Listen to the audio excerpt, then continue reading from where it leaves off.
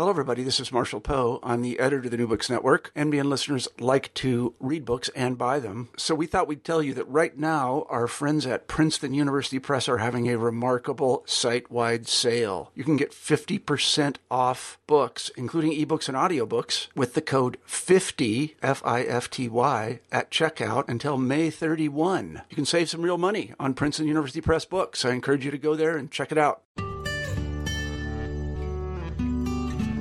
This is Debbie Sorensen. Today on New Books in Psychology, I have the great privilege of speaking with Dr. Suzanne Corkin about her book, Permanent Present Tense, The Unforgettable Life of the Amnesic Patient, H.M.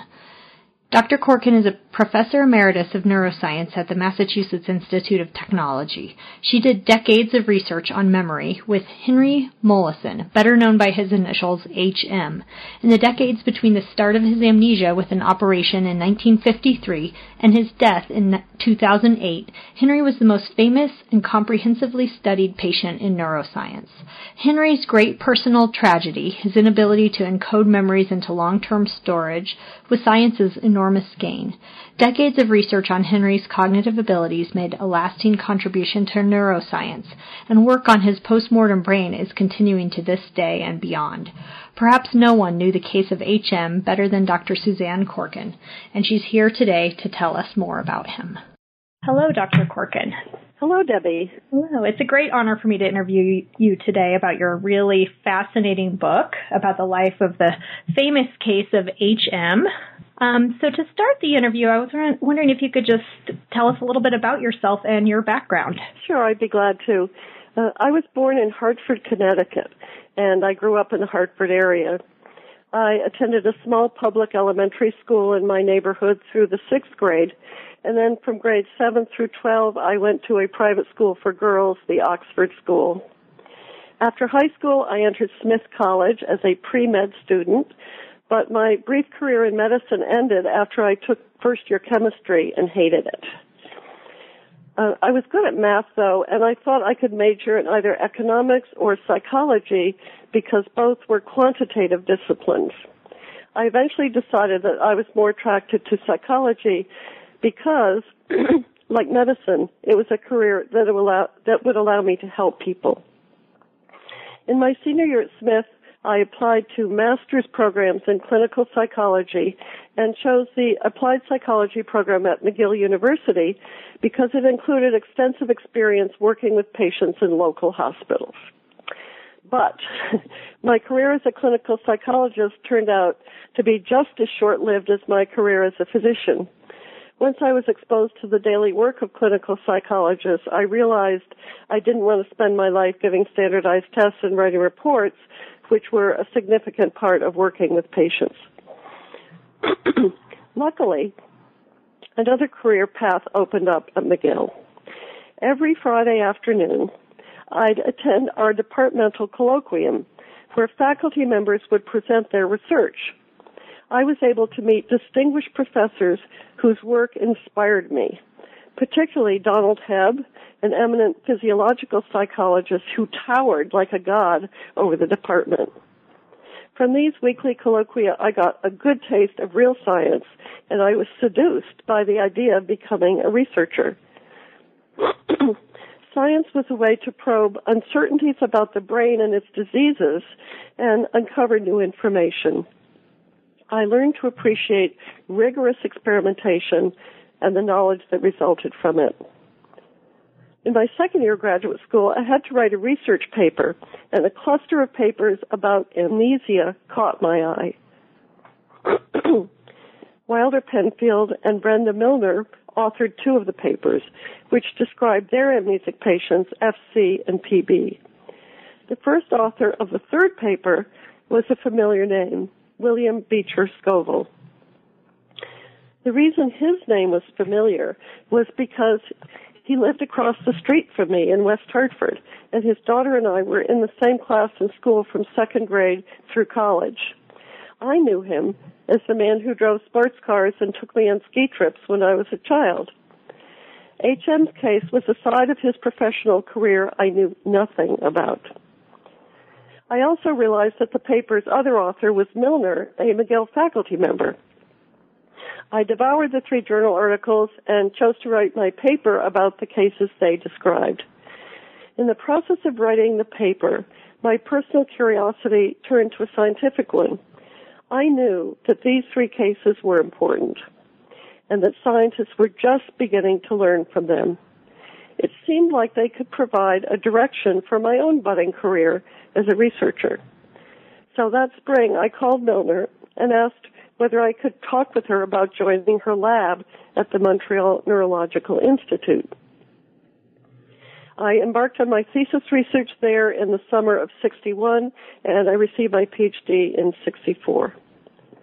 The year after I arrived at Milner's lab, she arranged for Henry to visit us for extensive testing.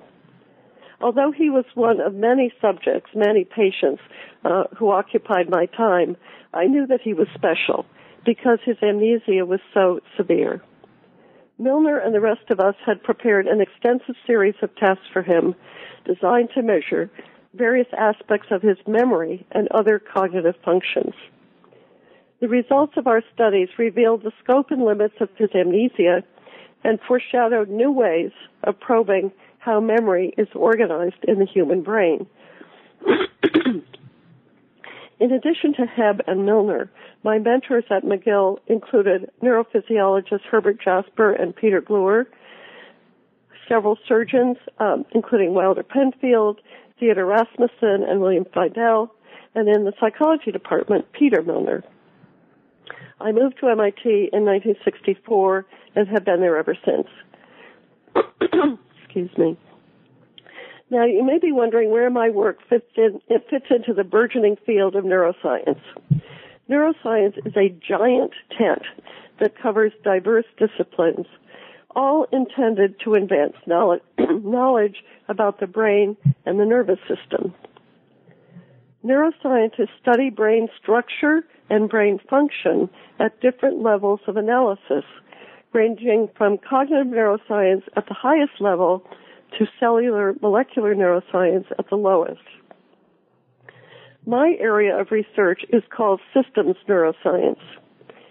Our mission is to describe the specialization of distinct circuits of interconnected neurons that give rise to specific kinds of behavior, such as declarative and non-declarative memory. Studying Henry gave us the extraordinary opportunity to propel the science of human memory forward by examining processes distributed throughout the brain. How did you end up writing this particular book? From time to time, I was invited to give talks about memory at HM. People in the audience always had a plethora of questions about Henry's memory capacities and also about his everyday life. The Q&A often spilled over into the hallway after the talk, and I also received follow-up letters and emails with further questions. So the immense interest in Henry's case compelled me to write Permanent Present Tense. I was the obvious person to write this book because I had studied him for decades, and I was familiar with the area where he lived for his entire life. Well, actually, that would be maybe a great place to start in terms of the content of the book. Could you tell us a little bit about Henry's early life before the operation and the events leading up to the operation? Oh, sure. Henry grew up in the Hartford area. He was born in 1926. His birth was normal. He weighed 8 pounds at birth. And after he was born, he went with his parents to live in a house in Manchester, Connecticut. And he attended a private kindergarten in East Hartford, and then went up the academic ladder from elementary school to junior high school to high school. He first entered Willimantic High School, but he dropped out after a short time because the other boys teased him about his epilepsy. So he stayed out of high school for a couple of years, and then he entered East Hartford High School with the class of 1947. His nickname was Hank. He chose the practical course as opposed to the business or the college course. He was very technically minded. I had the good fortune of talking with some of his classmates when I was writing the book.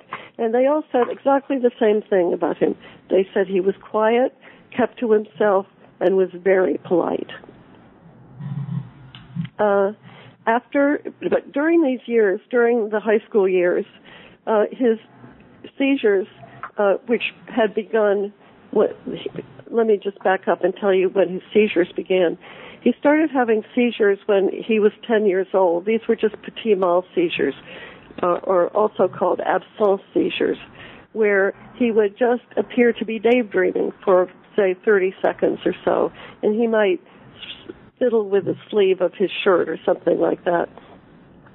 And then after the seizure ended, he would just sort of come back and resume doing whatever he had been doing before he had the seizure. Then on his 15th birthday, he had his first generalized convulsion, his first grand mal seizure. And these increased in frequency over the years, including through the time he was in high school. He took very high doses of anticonvulsant medications, but these didn't seem to quell his seizures. They just didn't do the trick. So in the 1950s, a neurosurgeon in Hartford, William Beecher Scoville, suggested to Henry and his family that he perform an experimental brain operation that he hoped would stop the seizures. He had this operation in August of 1953. The family, Henry and his parents, going into this with hope that their life would be changed for the better, and that they would then be able to lead a normal life as a family. And of course, as we know, their life did change drastically, but not the way they expected, because he was saddled for the rest of his life with an inability to establish new long-term memories. He had a profound memory impairment.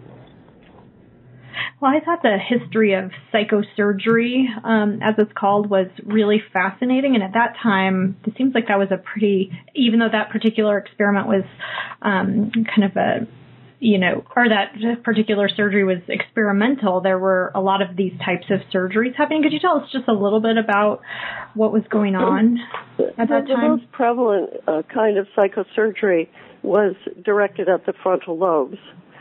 People know this as frontal lobotomy. These operations disconnected various connections, various white matter pathways underneath the frontal lobes, which doctors then believed would restore the patients to normal behavior and allow them to leave mental hospitals and go home again.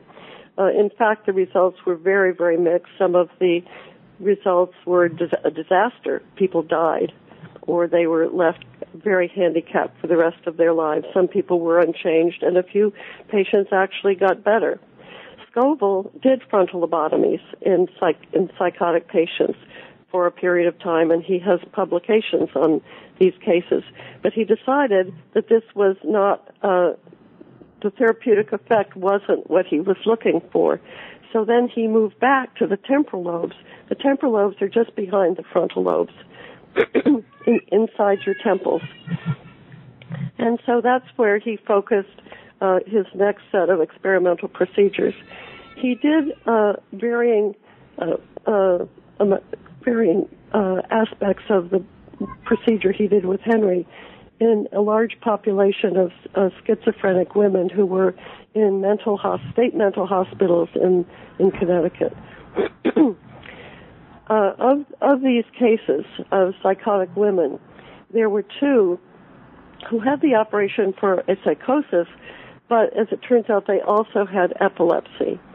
And Scoville, or the physicians taking care of these patients, noted that the seizures in these two women were palliated somewhat by the operation. There are no details of this, just that they seemed, their epilepsy wasn't as bad as it was before the operation. So this gave, sort of a mini rationale for doing a similar operation on Henry. He's the only patient who had the operation for epilepsy. And it did, in fact, reduce the frequency of his seizures, but at an unacceptable cost. Yeah, his science's gain was Henry's personal tragedy. Could you tell a little bit about what first of all, how the surgery actually, the impact it had on his brain, like what parts of his brain were destroyed in the procedure, and then also what it was like for him to be in that state. Yes. So the operation was done under a local anesthesia because the brain doesn't feel pain. So the surgeon first made two holes in Henry's skull. These were 1.5 inches in diameter, about 5 inches apart, just a little bit above his eyebrows. And he operated on one side at a time. First, he went into one side with a brain spatula or a retractor and lifted up the frontal lobe on that side so that he could then have a clear view and an entrance into the temporal lobes. So he saw the tip of the temporal lobes, a tip of the temporal lobe on the side where he was operating. Before he did any removal, they did EEG recordings with electrodes placed on the surface of the medial temporal lobes and also some depth electrodes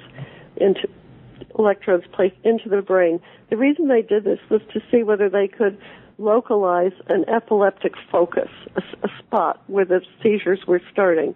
If they had been able to do that, they could have removed that spot and nothing else. But as it turned out, they never found an epileptic focus on either side. So Scoville went ahead and did what he called a frankly experimental operation. He removed medial temporal lobe structures. These are structures in the inner part of the temporal lobe, not the lateral temporal neocortex, the inner part of the temporal lobe. And this included the uncal amygdala, the head of the uncus, the uncal hippocampus, which is the head of the hippocampus.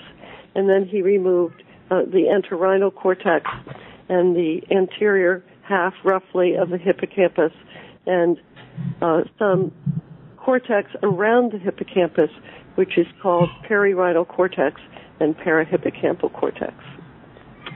And he did that on both sides. So after the operation, as soon as Henry recovered from the surgery, from the impact of the surgery, which was a couple of days, it was clear that he didn't, for all practical purposes, remember nothing. He didn't remember the hospital staff who came to take care of him. He didn't remember where the bathroom was. He didn't remember anything that had happened. And so, he spent the rest of his life in this situation of not being able to lay down any new memories. Now, so what was he like? What was he like? He was a really gentle person. Some people describe him as a gentle soul. He was intelligent, friendly, and he was altruistic. And as I told you, his friends described him as quiet, keeping to himself, and very polite. As a research participant, he was really exceptional. When I asked him about how he felt about doing so many tests, he'd say, "Whatever I can do to help others." He was truly altruistic. And he was also a gentleman. It was amusing and touching. He used to come to MIT, to our clinical research center, for weeks, up to a week or more of testing. And sometimes we would have to walk down the street from the clinical research center to the psychology department where there was where other testing would take place. And so when we walked down the sidewalk, he always walked on the outside, of course, and he cupped my right elbow with his hand and sort of guided me down the street so that nothing bad would happen to me on the way. I assume this is the way he used to walk with his mother, and this just, carried over to me. So he was a very kindly, genial, sociable person. He had a very good sense of humor. He was conversational. He didn't initiate conversations, but once you started talking with him, he would just keep going. He loved to talk. He enjoyed interacting socially. You say in the book that he's, in a lot of ways, he's the gold standard as a kind of a research subject because he was so willing, and it was such a profound case of amnesia. And I mean, I just can't emphasize enough how, decades of research and how well known his case is and how much he, through his tragedy contributed to science and to what we know about memory systems in the brain. Yes. He was the gold standard because his amnesia was so severe, but also because his amnesia was very pure. So what do I mean by that? I mean that his intellect was preserved. His IQ throughout the years we were testing him until the very end was above average. He had an above average IQ, and his lexical and semantic processing was normal, and his perceptual abilities were normal. So everything about him was great except for his horrible memory. Now, he did make many scientific contributions. I will tell you about the three major ones. But as that would be great. I imagine it's hard to summarize all these decades of research into, a brief interview, but yeah, that would be great.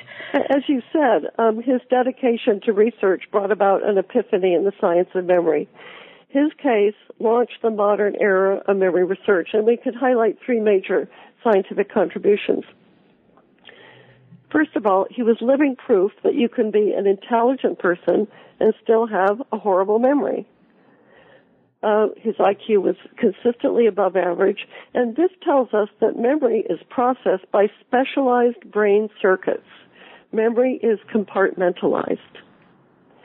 The second big contribution is he showed us that the ability to form new memories is localized to a specific part of the brain, the inner part of the temporal lobes. Before Henry, we didn't understand that the hippocampus and the surrounding cortex are essential for the establishment of long-term memory. So he made that association. And the third contribution was the discovery that there are different kinds of memory with different addresses in the brain. One thing we learned is that amnesia actually spares some kind of memory. Brenda Milner provided the first evidence of this dissociation in 1962 when she showed that Henry was able to learn a motor skill and remember it over 3 days of testing. He could remember the procedure, the how to do it, but he had no declarative knowledge, no conscious recollection of having done the test before, or the apparatus, or Milner, or the testing room, or anything else about the testing experience. And since then, thousands of researchers have fleshed out this idea of multiple memory circuits. So in terms of, if you'd like me to elaborate about what's spared, because of his amnesia, or what's spared and what isn't spared, he could, because of his amnesia, he couldn't remember his day-to-day experiences or learn new facts, like vocabulary words. But we showed in the laboratory that he could learn new motor skills. And this kind of learning was evident in his everyday life. A good example is the fact that he learned how to use a walking frame when he was profoundly amnesic. So because he took an anti-epilepsy drug called Dilantin for many years, he developed several side effects of Dilantin. One is that his cerebellum atrophied, which affected his balance and coordination. Another one is that he got osteoporosis, so he had many fractures. And because of his falls, he was given a walking frame to use. Now, if you've never used one of these, you might think it's easy, you just grab it and walk. But it isn't that easy. You have to learn certain motor skills. For example, if you're sitting in a chair or wheelchair, you have to learn how to get up from the chair to the walker without falling down. Then once you're in the walker, you need to learn how to perambulate down the hall. When you get to your destination, you then have to transfer from the walker down into a chair. And so, he learned all of these. He learned these motor skills. He learned how to do it. He had no really conscious recollection of why he needed to use the walker. He didn't say, I took Dilantin for a long time in big doses, and so I have osteoporosis and I fall and fracture fracture my bones, and to prevent that I'm using a walker. He did not have that declarative knowledge at all. When I asked him why he used the walker, he said, so I won't fall down. Full stop. I mean, he used his intellect and gave an obvious answer, but not the real answer. Mm-hmm. So because of Henry, we know that consciously remembering facts and events depend, like, what you had for dinner last night or what amniocentesis means. This depends on areas that were removed from his brain in the medial temporal lobe. In contrast, this non-conscious learning, like motor skill learning and conditioning, depends on other circuits in the brain that remained intact in Henry's brain. These brain areas are outside the hippocampal region and do not depend on declarative memory, conscious recollection. Could you talk a little bit about, because I think people often don't really understand, in my work as a clinical psychologist, I have people misuse this all the time, and I heard someone yesterday say, who I was interviewing, say, well, my short-term memory is terrible. I think people often they don't understand the difference between short-term and long-term memory. Could you talk a little bit about that and what exactly was impaired with Henry? So let me tell you what short-term memory is. Short-term memory is what is in the right now. It's what's on your radar screen is this very second. It's not what happened just before, and it's not what happens just after. The duration of short-term memory is actually defined by psychologists. Psychologists have been working on this since Henry James in the late 19th century. Somehow what psychologists know hasn't transferred over to neurologists, to physicians in general, and to the general public. But the duration of short-term memory is roughly 30 seconds, because after that time, if you don't have long-term memory to fall back on, as Henry didn't, then you forget it.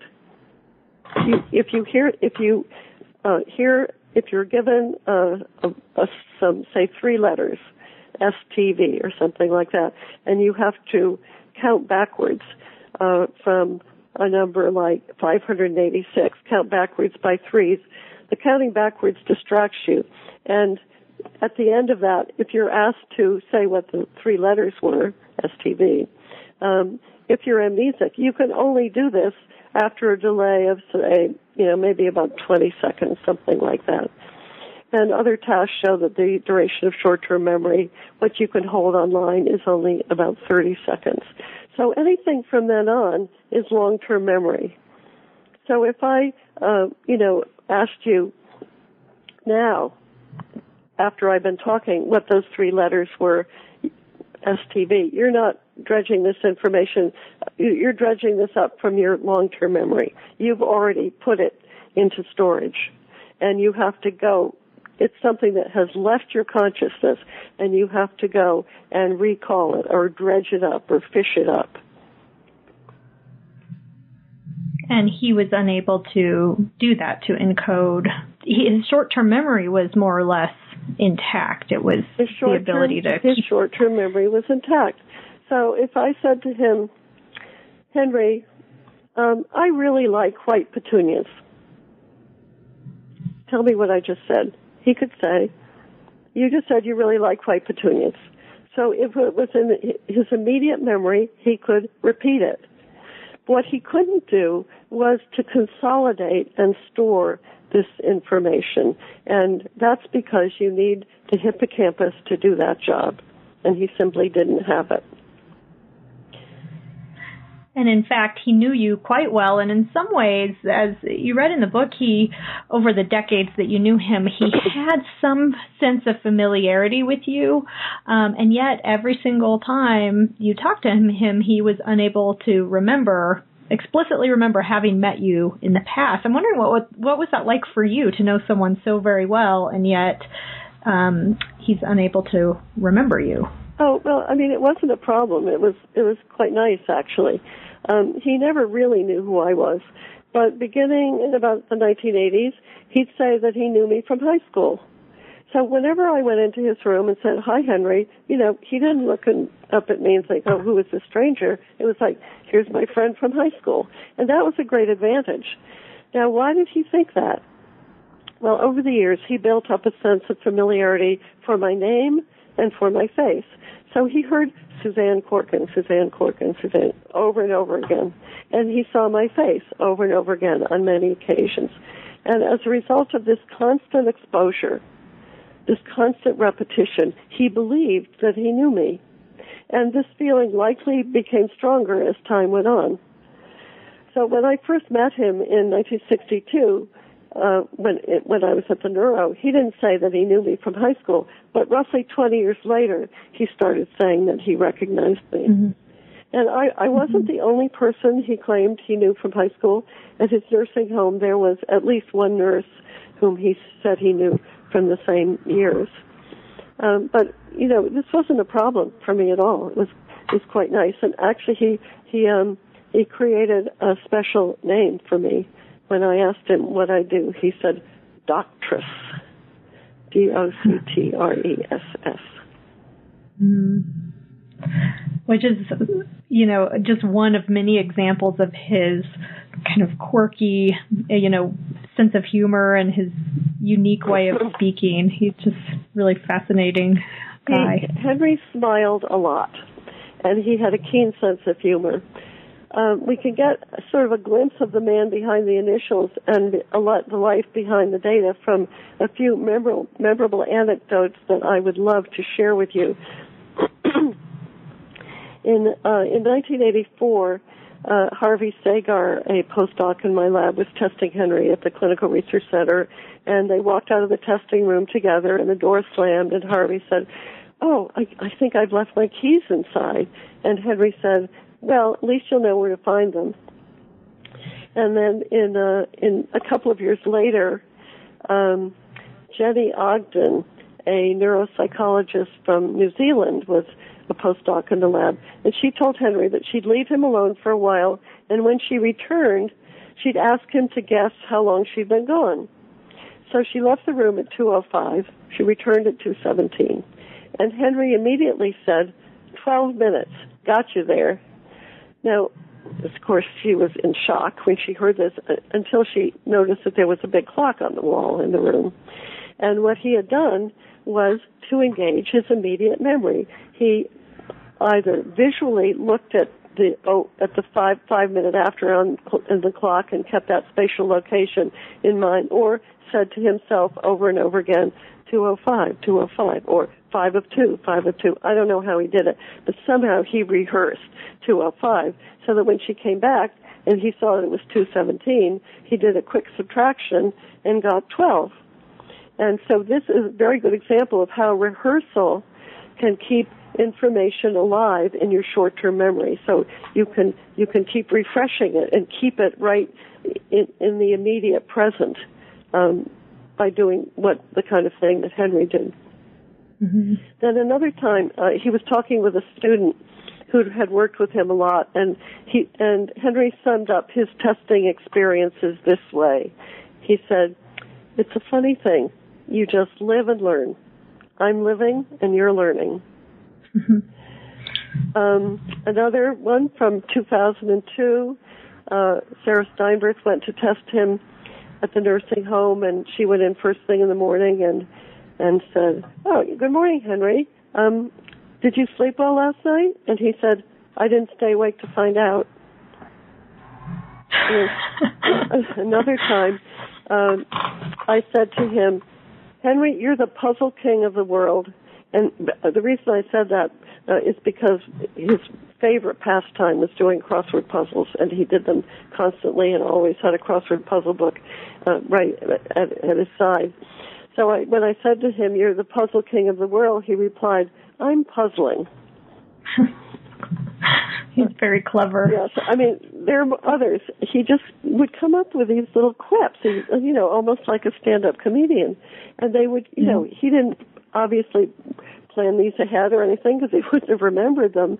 But he engaged his intellect, mm-hmm. and, made light of situations. Mm-hmm. It's pretty amazing that, he was in that state for so long and so, agreeable and funny. And, another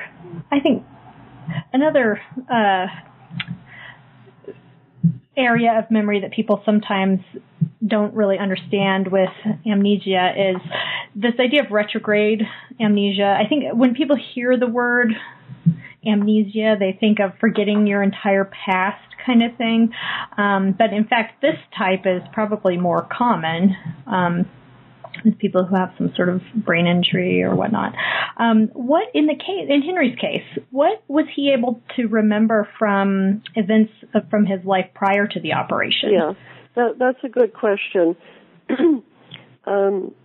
He had rich mental representations covering the period from his birth, 1926, up to August 53, the date of his brain operation.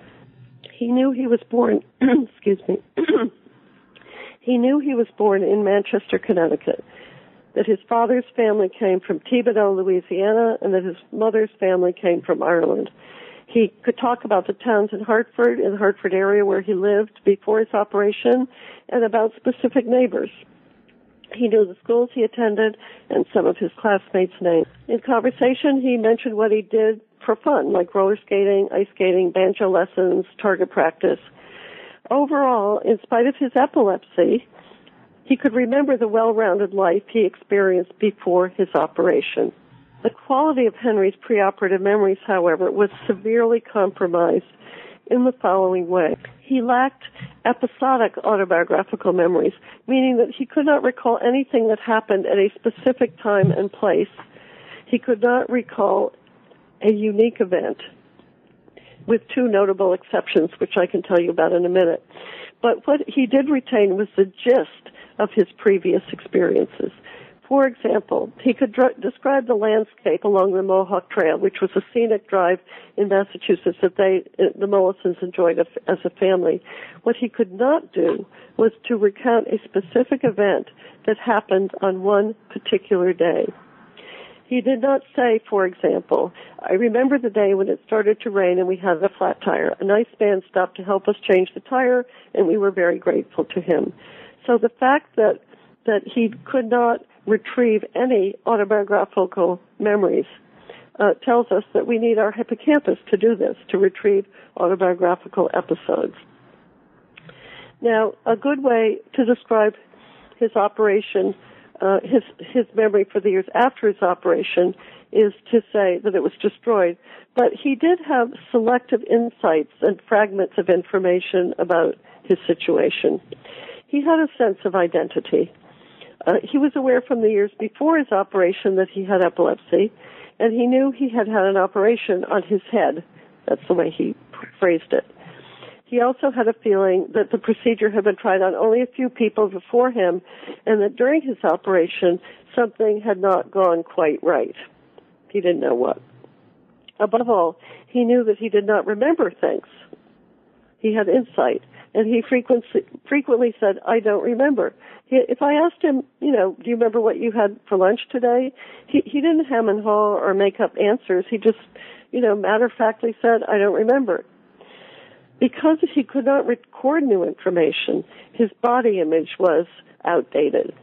He described himself as thin but heavy and was unaware that he had gray hair. This was on one occasion when I interviewed him. And he always underestimated his age by quite a few years, and for a long time was unaware that his parents had died. Now, when we asked him how old he was, he never said 27, which is how old he was when he had the operation. So over the years, in his mind, he did get older, but he was never as old as his current age. Now, in terms of looking into the future, Henry couldn't do this. He was at a loss. He could not construct an agenda. He often stated to us and to people in the nursing home that he wanted to be a brain surgeon but could not because he wore glasses. And he had three reasons. why glasses might be an impediment. One was that they might just be dirty and have specks of stuff on them so he couldn't see properly. Another was that the nurse, in wiping his brow, might dislodge his glasses and impair his vision.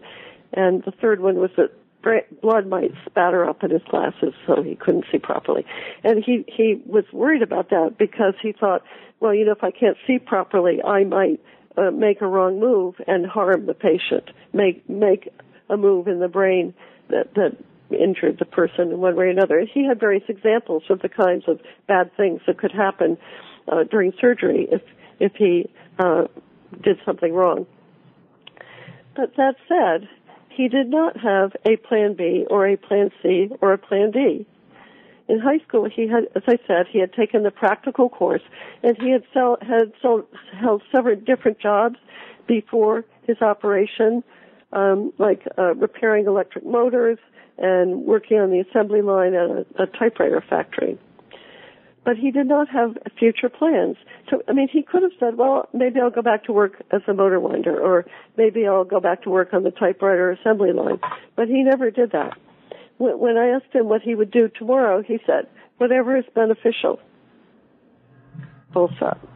He could not create a future and was never able to chase his dreams because he didn't have any. Mm-hmm. What do you make of the fact that he talked repeatedly over the years about this idea of being a brain surgeon but not wanting to harm anyone? That is really interesting. It is interesting. Of course, he saw Dr. Scoville for years before he had the operation, so he was familiar with the discipline of neurosurgery. Scoville was in a group practice of neurosurgeons, and I'm sure that Henry was sometimes seen by junior colleagues in neurosurgery. So, he was sort of immersed in the neurosurgery community.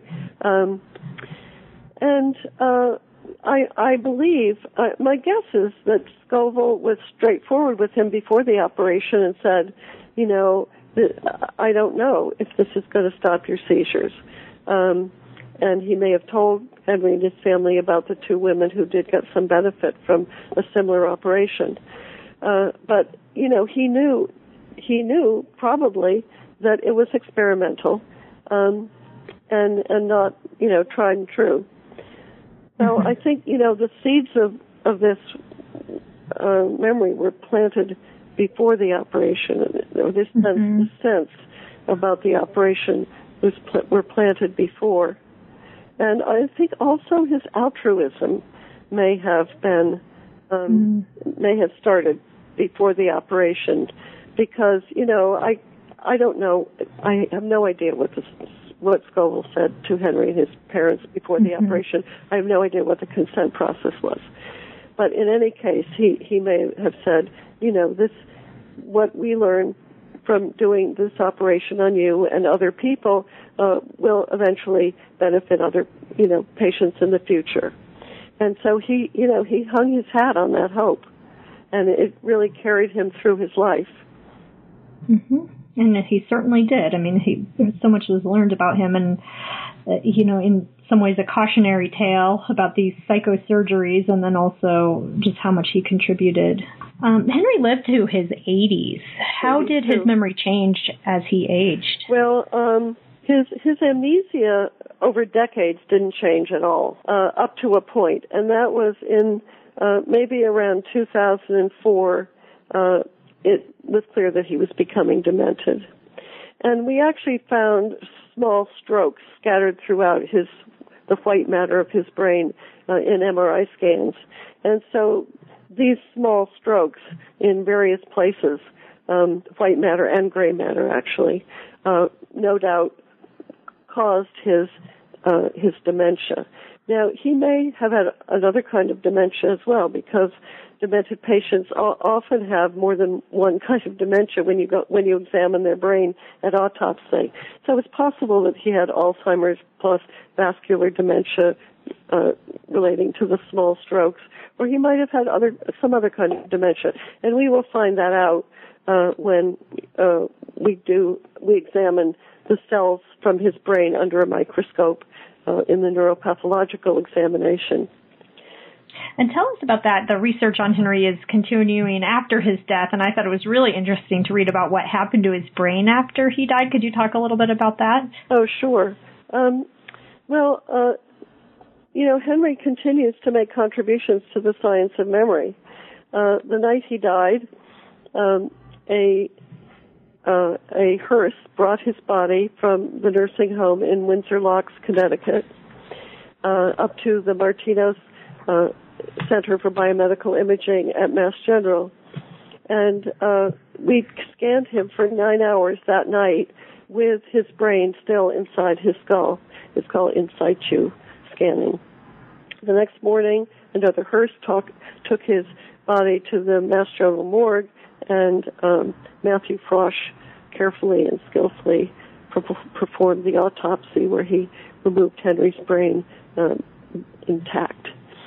And then right after that, his brain was put in a liquid preservative, formaldehyde, for 10 weeks, and then we scanned it again, this time in a special container made to hold his brain inside the scanner. And so in this second round of scanning, we obtained very, very high resolution data with a very powerful magnet, more powerful than is used in clinical situations. So we now have these detailed MRI images, and they revealed a few noteworthy structures that had survived the surgery and had been either undetected or difficult to discern with the MRI scans that we conducted during his life. And so we're now writing up these results from the MRI imaging, and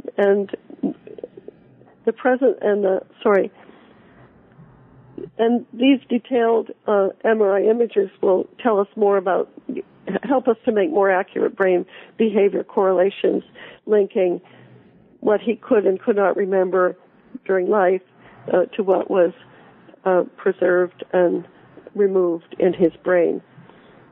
Because this is the real brain, so we'll now know for sure. So that's very exciting to be working on this, this continuing research with HM's brain. He donated his brain to MIT and Mass General in 1992. He signed a brain donation form, and so now we have the wonderful opportunity to do.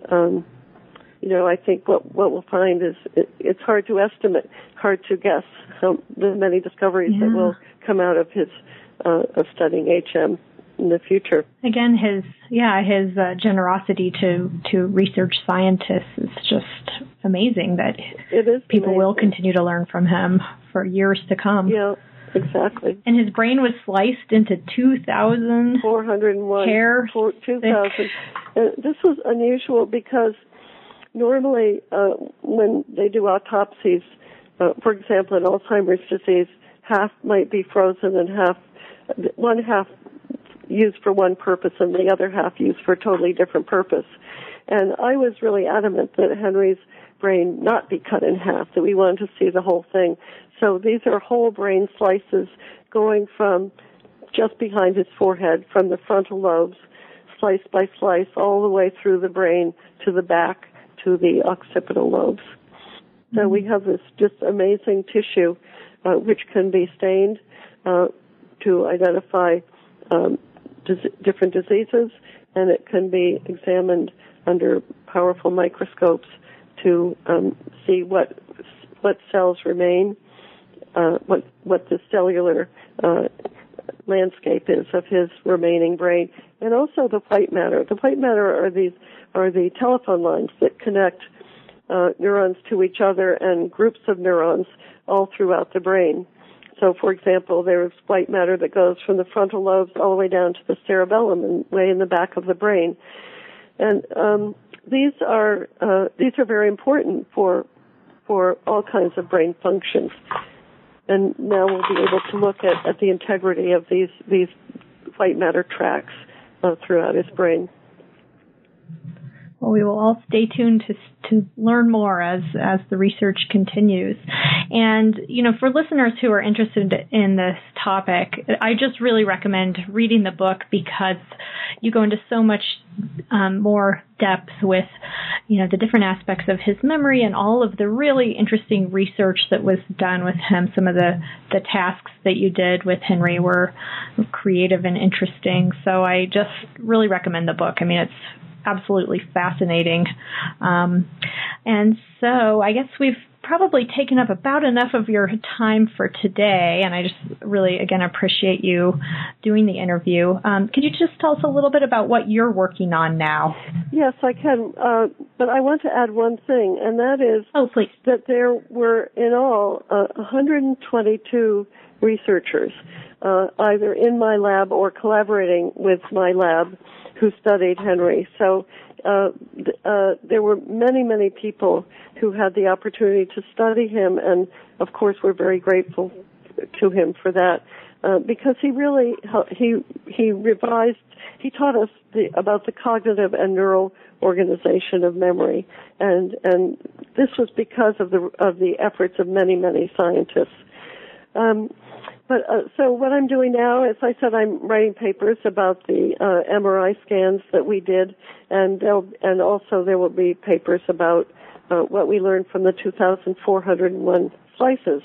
I'm also writing papers and giving talks about my research on aging and aging-related degenerative diseases such as Alzheimer's disease and Parkinson's disease. So I'm very busy. Sounds like it. And very happy. Great. Well, you've certainly had a really interesting career so far, and it continues. And I just want to thank you for writing this book and for all the wonderful research that you've done over the years, and especially thank you for being on New Books in Psychology today. I really enjoyed it. Well, thank you very much. It was fun talking with you. You too. Thank you. This is Debbie Sorensen. You have been listening to a conversation with Dr. Suzanne Corkin about her book, Permanent Present Tense: The Unforgettable Life of the Amnesic Patient HM. Thank you for listening to New Books in Psychology.